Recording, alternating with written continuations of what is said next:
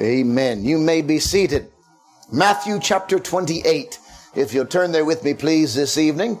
Matthew chapter 28. And we come to a very familiar passage of God's Word. And you'll know it when we get there. You might even know it just by the reference. But sometimes when we look at a familiar portion of God's Word, we have the tendency to think we know it, we've heard it all, and therefore we can sit back and relax until the meeting's over. But don't let yourself do that tonight. And we have in this passage of Scripture what has been entitled by the Church of the Living God. We call it the Great Commission. And if I give that title, most of you know immediately where we're going and what it means. But I want to challenge you with it tonight. And I was encouraged. Somebody recently said to me how blessed they were to hear of how much and how many are going through this church, through this body. And they were very encouraged about that because that is the spirit of the New Testament church. The spirit of the New Testament church was not to sit and relax and to make our church comfortable and work only on this and be very introspective. And if you're not careful, you will develop that mentality. That is the mentality of the Western world in many ways. Just relax and let's focus on this, our church, our Jerusalem, and let's worry about this. And if we're not careful, we can have that kind of a blinded view of the world and blinded view of Christianity. But we read from the very beginning, the very inception of the church of our Lord and Savior, that we have this great command, this great mission given to the church. And many people would say, well, that's just to the apostles. But we find all through the New Testament that continues, not just throughout the rest of the Scriptures, throughout the ages. And let's read together Matthew 28, beginning in verse number 11. Now when they were going, behold, some of the watch came into the city and showed unto the chief priests all the things that were done, speaking about the resurrection of the Savior. And when they were assembled with the elders and had taken counsel, they gave large money unto the soldiers, saying, say ye, his disciples came by night and stole him away while we slept. And if this come to the governor's ears, we will persuade him and secure you. So they took the money and did as they were taught. And this saying is commonly reported among the Jews until this day. Now let me just stop. I've read that before we go any further because that lets you know that this work of the Great Commission, this work of going into all the world with the gospel message has always been fought tooth and nail by Satan. In fact, this message and this work began to be attacked before the disciples actually had a chance to begin obeying it. And it was done because the enemy already began to make excuses. Now, I want you to know how clever Satan is. Whilst we sit idly by and work on building our own nest and taking care of our own homes and taking care of our own lives and taking care of our own things, whilst we're doing this, Satan is actively going out. Now, that ought to stir you up. It ought to convict you that the enemy is not resting. The enemy is not taking a break. The enemy is not just focusing on their one little corner. The enemy is proactive in going into all the world. And so the message has already gone out. Let me tell you what to say. Think about it. Jesus has risen. And the enemy, Satan, knows he's defeated. And so the only thing he can do is to begin before the disciples get out and start talking about the risen Lord. The enemy says, you go out and start trying to explain it away. Think about that. Before you and I ever go out, the enemy's already at work. Then we're told in verse 16, then the 11 disciples went away into Galilee, into a mountain where Jesus had appointed them. And when they saw him, they worshipped him, but some doubted.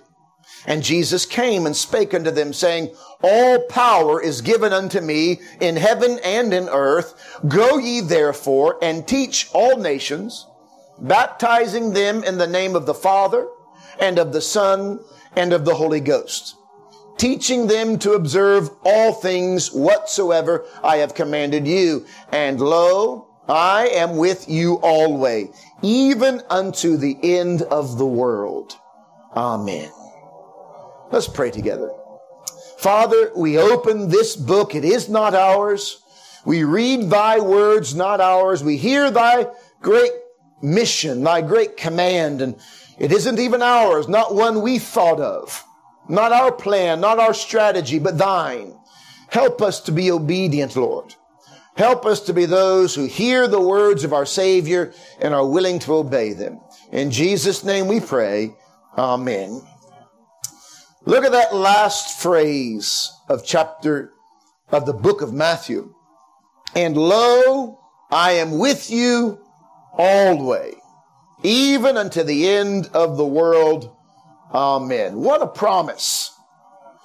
What a promise that Jesus will be with us unto the end. Now, these words have been the seal of comfort and help to many of God's children throughout the ages.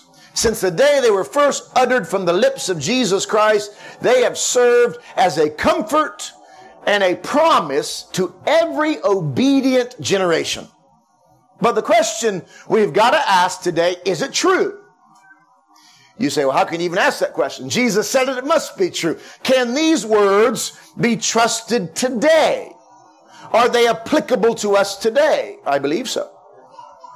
And I believe, like I said earlier, but saints and believers throughout the ages have believed it. David Livingstone believed it. This was his life verse. This became his life promise. Lo, I am with you always, even unto the end of the world. They say that these words first became real to David Livingstone when he was just a little boy. He'd sit on his father's knee and listen to missionary story after missionary story. And one story in particular caught his attention. It was the story of a Dutch medical missionary. One who took the practice of being a physician into the foreign field to heal the soul and the body. And David Livingstone looked up into the face of his father as a little boy and said, one day I'm going to be just like that. Fathers and mothers, there isn't a better thing you can do for your children than to read God's word daily to them and tell them, read to them stories, real stories of men and women who've lived for God, given their lives to God. Do you know that Hudson Taylor, when he was 5 years old, first felt the call to China? Because he listened to his father talk about how there was such a need in China. No wonder God went on to use him to split China wide open and start the China Inland Mission. David Livingstone once said this, send me anywhere, only go with me. Lay any burden on me, only sustain me. Sever any ties, except the tie that binds me to your service and to your heart. Isn't that beautiful? Lo, I am with you always, even unto the end of the world. But there's something very interesting about this promise. This promise is conditional. Now, I know a lot of people who want to claim that. Jesus said, lo, I am with you always, even unto the end of the world. And they love to quote that, but they don't take into consideration the previous commands that precede that promise.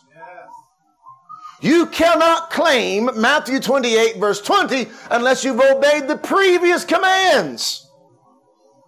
You say, but he told us he'd never leave us nor forsake us. Absolutely, I believe that when you're born again, the Spirit of God comes to live inside of you. But we're talking about the presence of Jesus that accompanies you in a special, unique way when you obey his command. Amen. Look at it. There's a condition. You cannot take this. You cannot claim this promise and try to apply it to your life if you ignore the rest of the passage. There's a context. I'd love to be able to have the comfort of this promise and live my life in it. Can you imagine? I'm going to live my life any way I want to. Indulge in sin, relax, only care about myself, and then claim this promise. Jesus said he'd be with me. Can you imagine how silly that sounds? I'm going to live for myself, but Jesus said he was going to be with me. Nonsense. Lo, that means look, based upon what was previously said. And lo, therefore I am with you. So what are the conditions? Look at the first one. Verse number 19, what's the first word? Some of you boys tell me, what's that first word? Verse number 19. What is it? Go. Now, some people have a homebody disposition. And I'm not saying that's bad, but I am saying you got to get over it. Some people would rather stay home. Some people naturally are go kind of people. Others are naturally kind of homebody people. But this is a command. Go ye, therefore, because all power had been given to Jesus in heaven and in earth, because he had all authority, because of that authority, now he says, I command you to go. It's an interesting thought. Somebody once said the gospel invitation is very simple. Come and see. And the gospel command is just as simple. Go and tell. Come and see. Remember what the angel said? Come and see. They came to the tomb and it was empty. Come and see. And then go and tell. Go and tell the other disciples. Or what about when someone was healed? Go and tell what great things the Lord hath done for you. If you have tasted and seen that the Lord is good and you are not going, shame on you. How dare we take from the hand of God selfishly and sit on it? What about what Jesus said in that famous Sermon on the Mount? A man doesn't light a candle and put it under a bushel, does he? No, but he lights it and puts it in the highest point of the room to light the whole place. Or a city that is set on a hill cannot be hid. It's a command. Go. Ye are the light of the world. A light shines brightly in a dark world. It sends out rays of light. He's speaking directly to his 11 disciples. We read in verse number 16. But this command carries on throughout the ages. To all who will heed his call to go. And if you want to claim the promise of verse number 20, then you've got to obey the command of verse number 19. Now, is that it? If we go, then we get that promise. No. That's just the beginning. Go ye therefore and do what? Go ye therefore and do great humanitarian acts. That's what a lot of people are doing. Go ye therefore and drill boreholes. Well, that's good. We want to help people. Go ye therefore and build houses. That's good. That's not a bad thing. Go ye therefore and give clothes and give food. Now, that's not bad. We ought to care for the physical needs of our fellow human beings as well. But this particular command is to go ye therefore and teach all nations. Literally, make disciples, followers of Jesus, of every nation. Go win souls. That's what it is. Very plain and simply. Not just going, but going specifically after souls. Go and win souls. Now look, you can't reach all nations if you don't go. How are we going to obey this? How are we going to see this happen? And by the way, let me just encourage you. Would you just hold your place here and turn to Revelation, would you please, with me? The book of Revelation that speaks of the end times. I love this book. And somebody keeps saying, well, why don't you preach a series on the book of Revelation? And I said, well, I don't know if I got enough courage yet for that, but look with me, please. Revelation chapter 4. If you would, please. Let's read from verse number 8. And 4 beasts had each of them 6 wings about him. They were full of eyes within, and the rest not day nor night, saying, Holy, holy, holy, Lord God Almighty, which was and is to come. And when those beasts gave glory and honor and thanks to him that sat on the throne, who liveth forever and ever, the 24 elders fall down before him, and that sat on the throne, and worship him, and that liveth forever and ever, and cast their crowns before the throne, saying, Thou art worthy, O Lord, to receive glory and honor and power, for thou hast created all things, and for thy pleasure they are and were created. Now, go with me, please, if you would, to verse number 11. So we see creatures, 24 elders, chapter 5, verse number 11 now. And the Bible says, verse 9, they sung a new song. Not just the heavenly creatures. They sung a new song, saying, Thou art worthy to take the book and to open the seals thereof. For thou wast slain and hast redeemed us to God by thy blood out of, watch this, every kindred and every tongue and every people and every, what's the last word? Nation. one day we will all be gathered around the throne of God, and from every nation there will be people praising Jesus. We're told it's going to happen. But it can't happen and it won't happen if God's people don't go into every nation. That's how God ordained it to be. He said, God didn't need us. If you're not careful, you can become like the fatalist.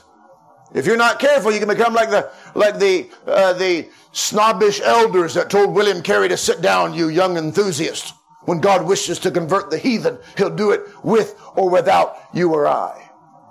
He'll do it without consulting you or I, he said. No, God told us to go. That's God's ordained method of reaching the world. Now, part of going, I confess, is staying. Now hear me. You've heard about the Moravians, one of the world's greatest missionary movements. Some would say one of the first worldwide missionary movements. They sent people, at one point in time, 1 out of every 9 Moravian was sent as a missionary. Think about that. And it started when they just had a congregation, a community of 300 people. You know what that meant? More than 30 of them were sent out as missionaries. Now, on a Sunday morning, imagine if 200 people gathered, that's about 22 or so people being sent out as missionaries from our church. Can you imagine? That's the way, because they believed this command. And the ones who stayed, 1 out of 9, so the other 8, you know what they do? They live sacrificially at home so they could support the missionaries that were going. Now that's just as important. Do you know that? That's just as important. Some of the families would even live in one house so they'd cut down on costs so that they could have more money to send to the missionaries. Think about that. I know of a family right now in America, in the state of Ohio, who have lived in the same mobile home for the last 40 years of their life. He has climbed the ladder of success in his place of employment. He's one of the highest paid people in his line of work, but he still has lived on the same amount of money as he did 40 years ago. And every time he got a pay increase, he takes some money and gives it to missions. He refuses to use a tumble dryer because he wants to save money on electricity so he can send it to missionaries. Think about it. The man could live. He could live in a very posh home and brand new vehicles, but he refuses because he wants to save as much money as he can to send it to missionaries.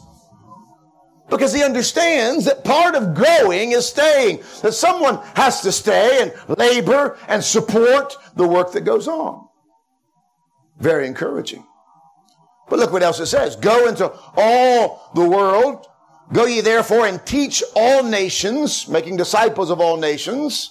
And part of teaching them, part of making disciples of all nations is what? Baptizing them in the name of the Father and of the Son and of the Holy Ghost. What's that? That's public identification with the triune God. Name of the Father and of the Son and of the Holy Ghost. I was speaking with a young man today. He was asking me what I believed about the Trinity. And I said, although we do not find the word Trinity in Scripture, we do find very clearly in God's Word in several places, all three present at the same time.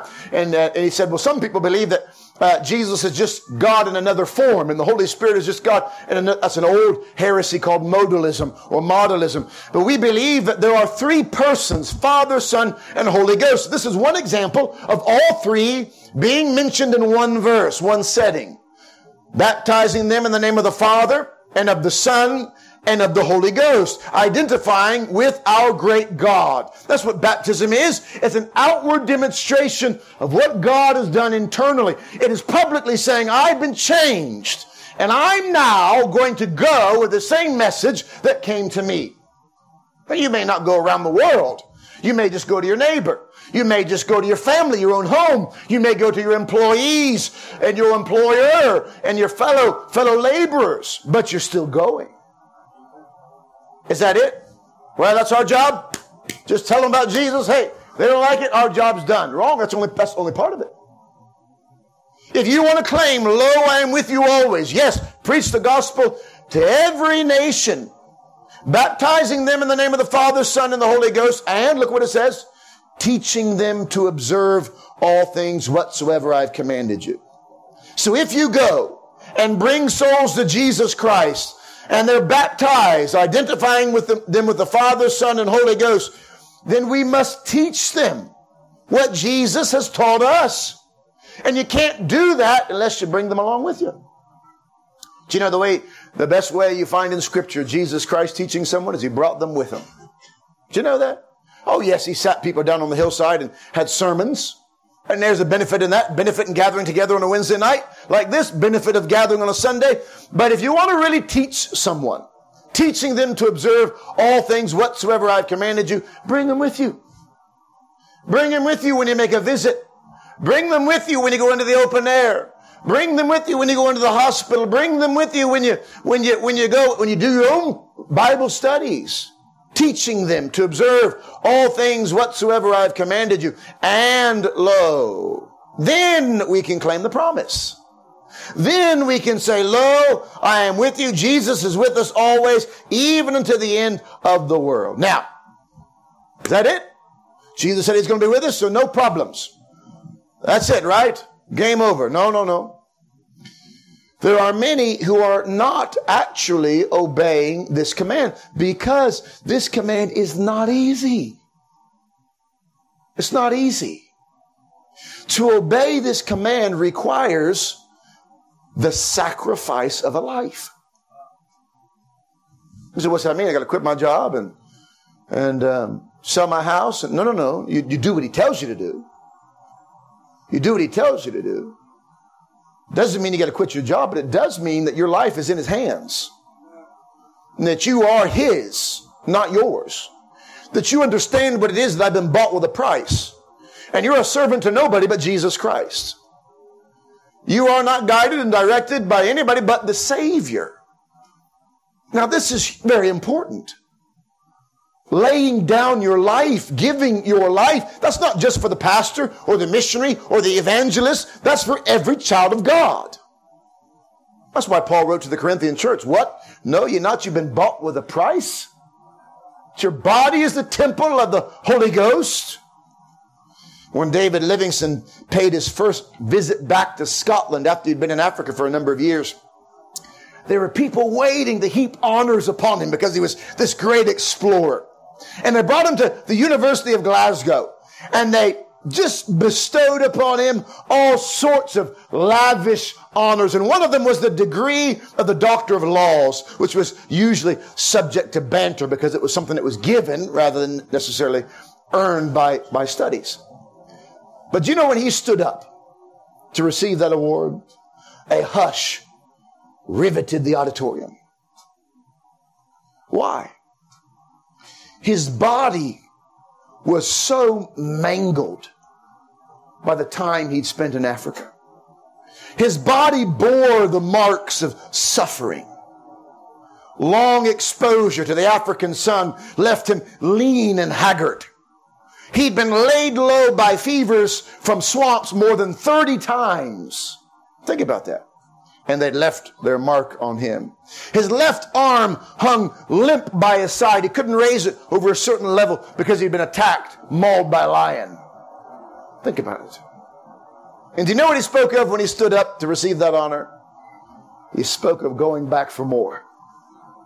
Think about it. He said this, but I return, speaking of Africa, I return without any misgiving and with great gladness. For would you like me to tell you what supported me through all the years of exile among people whose language I could not understand and whose attitude towards me was always uncertain and sometimes hostile? It was this: lo, I am with you always, even unto the end of the world. On these words I staked everything, and they have never failed.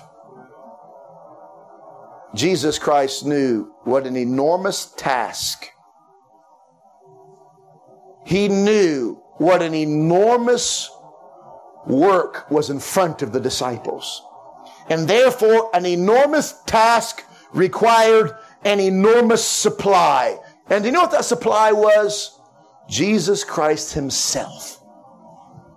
I'll go with you. He didn't say, go into all the world and I'll give you all the money you need. He didn't say, go into all the world, baptize all those people, and then teach them everything that I've taught you, and I'll make sure that you're healthy and wealthy and happy. He didn't say that, but you know what he did promise? I'm going to be with you. I'm going to be with you. Now, can I just say, if you know that he's with you, the rest is trivial. I think I mentioned this the other day, but one of the things I'll never forget about our recent trip to Canada and New York City, as we sat down for lunch on a Sunday afternoon after worshiping there with David and Rhoda in Long Island. We sat down with one of his deacons in their home, and the deacon's wife said to me, "Oh, I want to warn you, my father will be home in just a moment. He's about 90 years old. He comes from an old Brethren assembly, and he loves to debate the Bible." I said, "Okay, thank you for the warning." And sure enough, just a few moments, I heard the rattling of a door, and in come this elderly Indian gentleman. Born and raised in India, spent the last 30, 40 years in America. We began to talk, and he told me how he was saved. He was converted to the ministry of a man called Bach Singh. Some of you may know that name. This man, single-handedly, by the grace of God and the power of God, was instrumental in starting more than 10,000 churches in India. Think about that. And I thought we were doing okay with 9. Think about it. He told me the story of how a young man came to him, a young preacher boy came to Bach Singh and said, "Mr. Singh, I believe God wants me to go and start a church in a particular village, but I don't have any money." And Bach Singh said, "You think you can't start a church unless you've got money?" He said, No. If you have money, you can't start a church. If you've got money, you can't start a church. Because you will rely upon your own resources. You will rely upon your own self. If you want to do the work of God, then you need to depend upon Him. You need to have faith in Him. And this is what Jesus is saying. If you obey me, I promise you, I will give you me. What a promise. What more could we want? Look, if you can do it without Jesus, you're not obeying the command. Amy Carmichael once wrote a little poem entitled, "Hast Thou No Scar?" Hast thou no scar? No hidden scar on foot or side or hand? I hear thee sung as mighty in the land. I hear them hail thy bright ascendant star, but hast thou no scar? Hast thou no wound? Yet I was wounded by the archers spent, leaned me against a tree to die, and rent by ravening beasts that compassed me, I swooned. Hast thou no wound? No wound? No scar? Yet as the master shall the servant be, and pierced are the feet that follow me. But thine are whole. Can he have followed far who has no wound or scar? Has it cost you anything at all? When David Livingstone died in Africa, they said that he left this world the same way that he passed through it, on his knees in prayer. The story says that he had gotten so ill that they had to carry him. Some of his men had to carry him from village to village in a stretcher. One night they put up his tent and he asked his men to prop him up on the side of his little cot so he could pray to his Lord. And they propped him up and left him in peace. And they came back a few moments later to check on him. He was still praying. And they left and gave him some more time, came back about an hour later, still praying. And they grew concerned after a couple of hours. And finally, one of the men came up to him and said to him, "Sir, sir." And as they touched him on the shoulder, he fell over. He had died on his knees in prayer. Can you imagine? What a testimony. Can you imagine talking to your Lord on your knees in prayer and opening your eyes and seeing Him face to face? They loved Mr. Livingstone so much, they removed his heart, buried his heart, they say, in Zambia, just across the Victoria Falls on the other side. Then they wrapped up his body and they took the long trek and carried his body all the way to the coast, put him on a boat and shipped him his body all the way back to England. Now, of course, you can imagine there wasn't much left of his body when it reached London. But a doctor confirmed that it was indeed David Livingstone. Do you know how they confirmed it? By the mangled left arm. They confirmed it by the disease-ridden body. It was the scars that were used to recognize that this indeed was David Livingston. I wonder, have you any scars? Is there anything recognizable about you that you have indeed labored for Christ and you've spent for Him? You've been willing to spend for the Savior who gave all for you. Go ye therefore, because all power has been given to Jesus, and Jesus says, I'm with you, and therefore all power is with you. The Creator God, the omnipotent God of the universe, is with us. What are we waiting for? Can you imagine having all the power of the universe with us? The resurrected Lord and Savior, Jesus Christ, looked at them and basically said, by the same power that I've been raised from the dead, all power has been given unto me, and I'm going to go with you if you'll only go. But you don't have that promise if you don't go. You don't have that promise of the almighty power of the resurrected Son working with you, laboring with you, unless you go. And look what He says. And lo, I am with you always, even unto the end of the world. What's that mean? I'm with you always, meaning in every circumstance, in every trial, in every difficulty. And it's actually His presence that motivates us to go.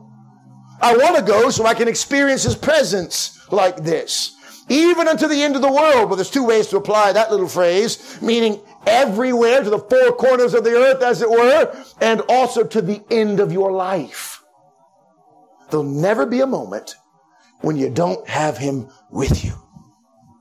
Now, let me point one last little thought out, and then I'll close. In verse number 17, it says, when they saw Him, they worshiped Him, but some doubted. Did you catch that?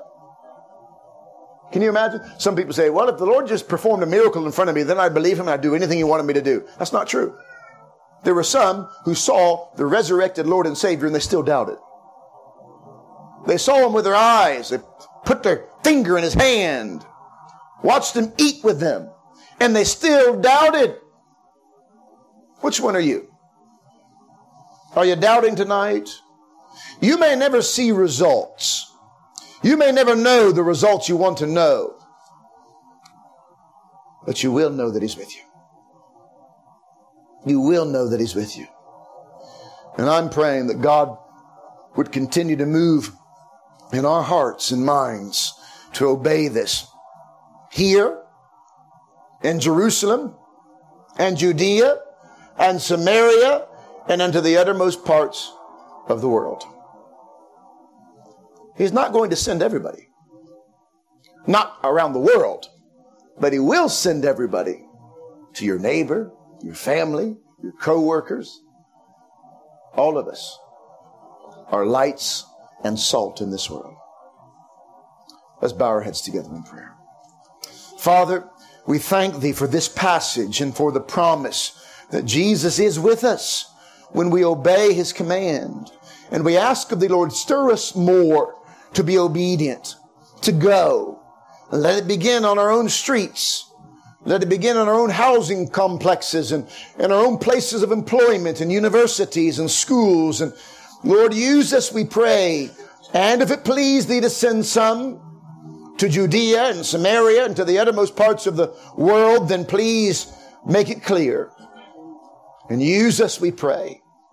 Oh, may we know what it is to have the presence of Thy Son, Jesus, walking with us. His power with us. His authority with us. Use us for Thy glory, we pray. May we not be afraid of the hardships and challenges that are in front of us. May we be willing, as the Apostle Paul said, to bear in our bodies the death of the Lord Jesus. May we be willing to fill up the sufferings of Christ in our own bodies. May we be willing to go through whatever it may be so that Christ may be gloriously exalted, so that He might be preached, that His name may be lifted high, and that souls would be pointed unto Him. Help us to lift high Jesus, our Savior. Help us to preach His message, not ours. And may we be used, Lord, in a very special way in these days. We ask, Lord, all of this in Jesus Christ's name. Amen.